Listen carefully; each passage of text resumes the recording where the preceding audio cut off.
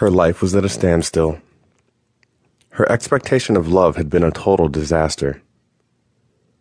Their love had started so fast and ended the same way it had started. Francis had promised her heaven, but instead, he drugged her to hell with his own bare hand, constantly cheating on her and getting physically abusive when she tried to raise her concern. Isabel was the main provider at home. Her husband could rarely hold down a job. He was irresponsible and constantly got fired. This was just too much for her, especially right now that they were expecting their first baby.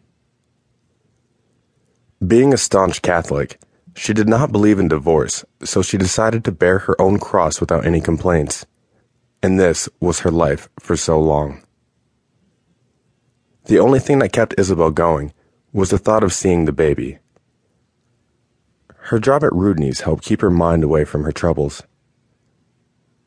Her boss was always so kind to her, as she was just a mere employer, yet he had offered her paid maternity leave when she went away to deliver. Rudney was a nice, responsible young man. Why couldn't her husband be the same? Why hadn't she fallen for him to begin with? The money her boss made was enough to make her live like a queen. Not the mess she was in right now. When her son was born, Francis was ecstatic. He adored the little copy image of himself. Wherever he went, he would brag to people of his newborn baby. Though this soon wore out, because he realized babies were responsibilities, and also costly. So he did the despicable, and ran out on them. He just couldn't handle any of this. Here she was, currently a single mom living in a modest home, earning an average salary and trying to do the best by her son. Isabel had to be contented that she had done it right so far. Her little boy was now 2 years old, and she had made it this far without anybody's help. "Excuse me, miss." "Miss?" "Yes. Yes, sir." "The files I asked for?" "Sorry, sir. Let me go get them."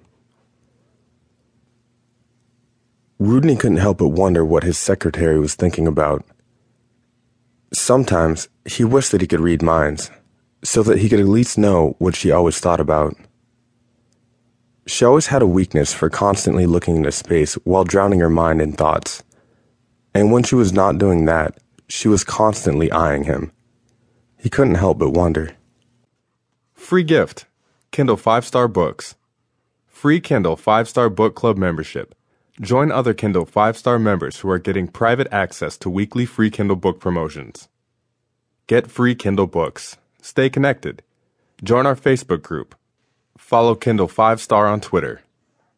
Also, if you want to receive updates on Jane's new books, free promotions, and Kindle countdown details, sign up to her new release mailing list.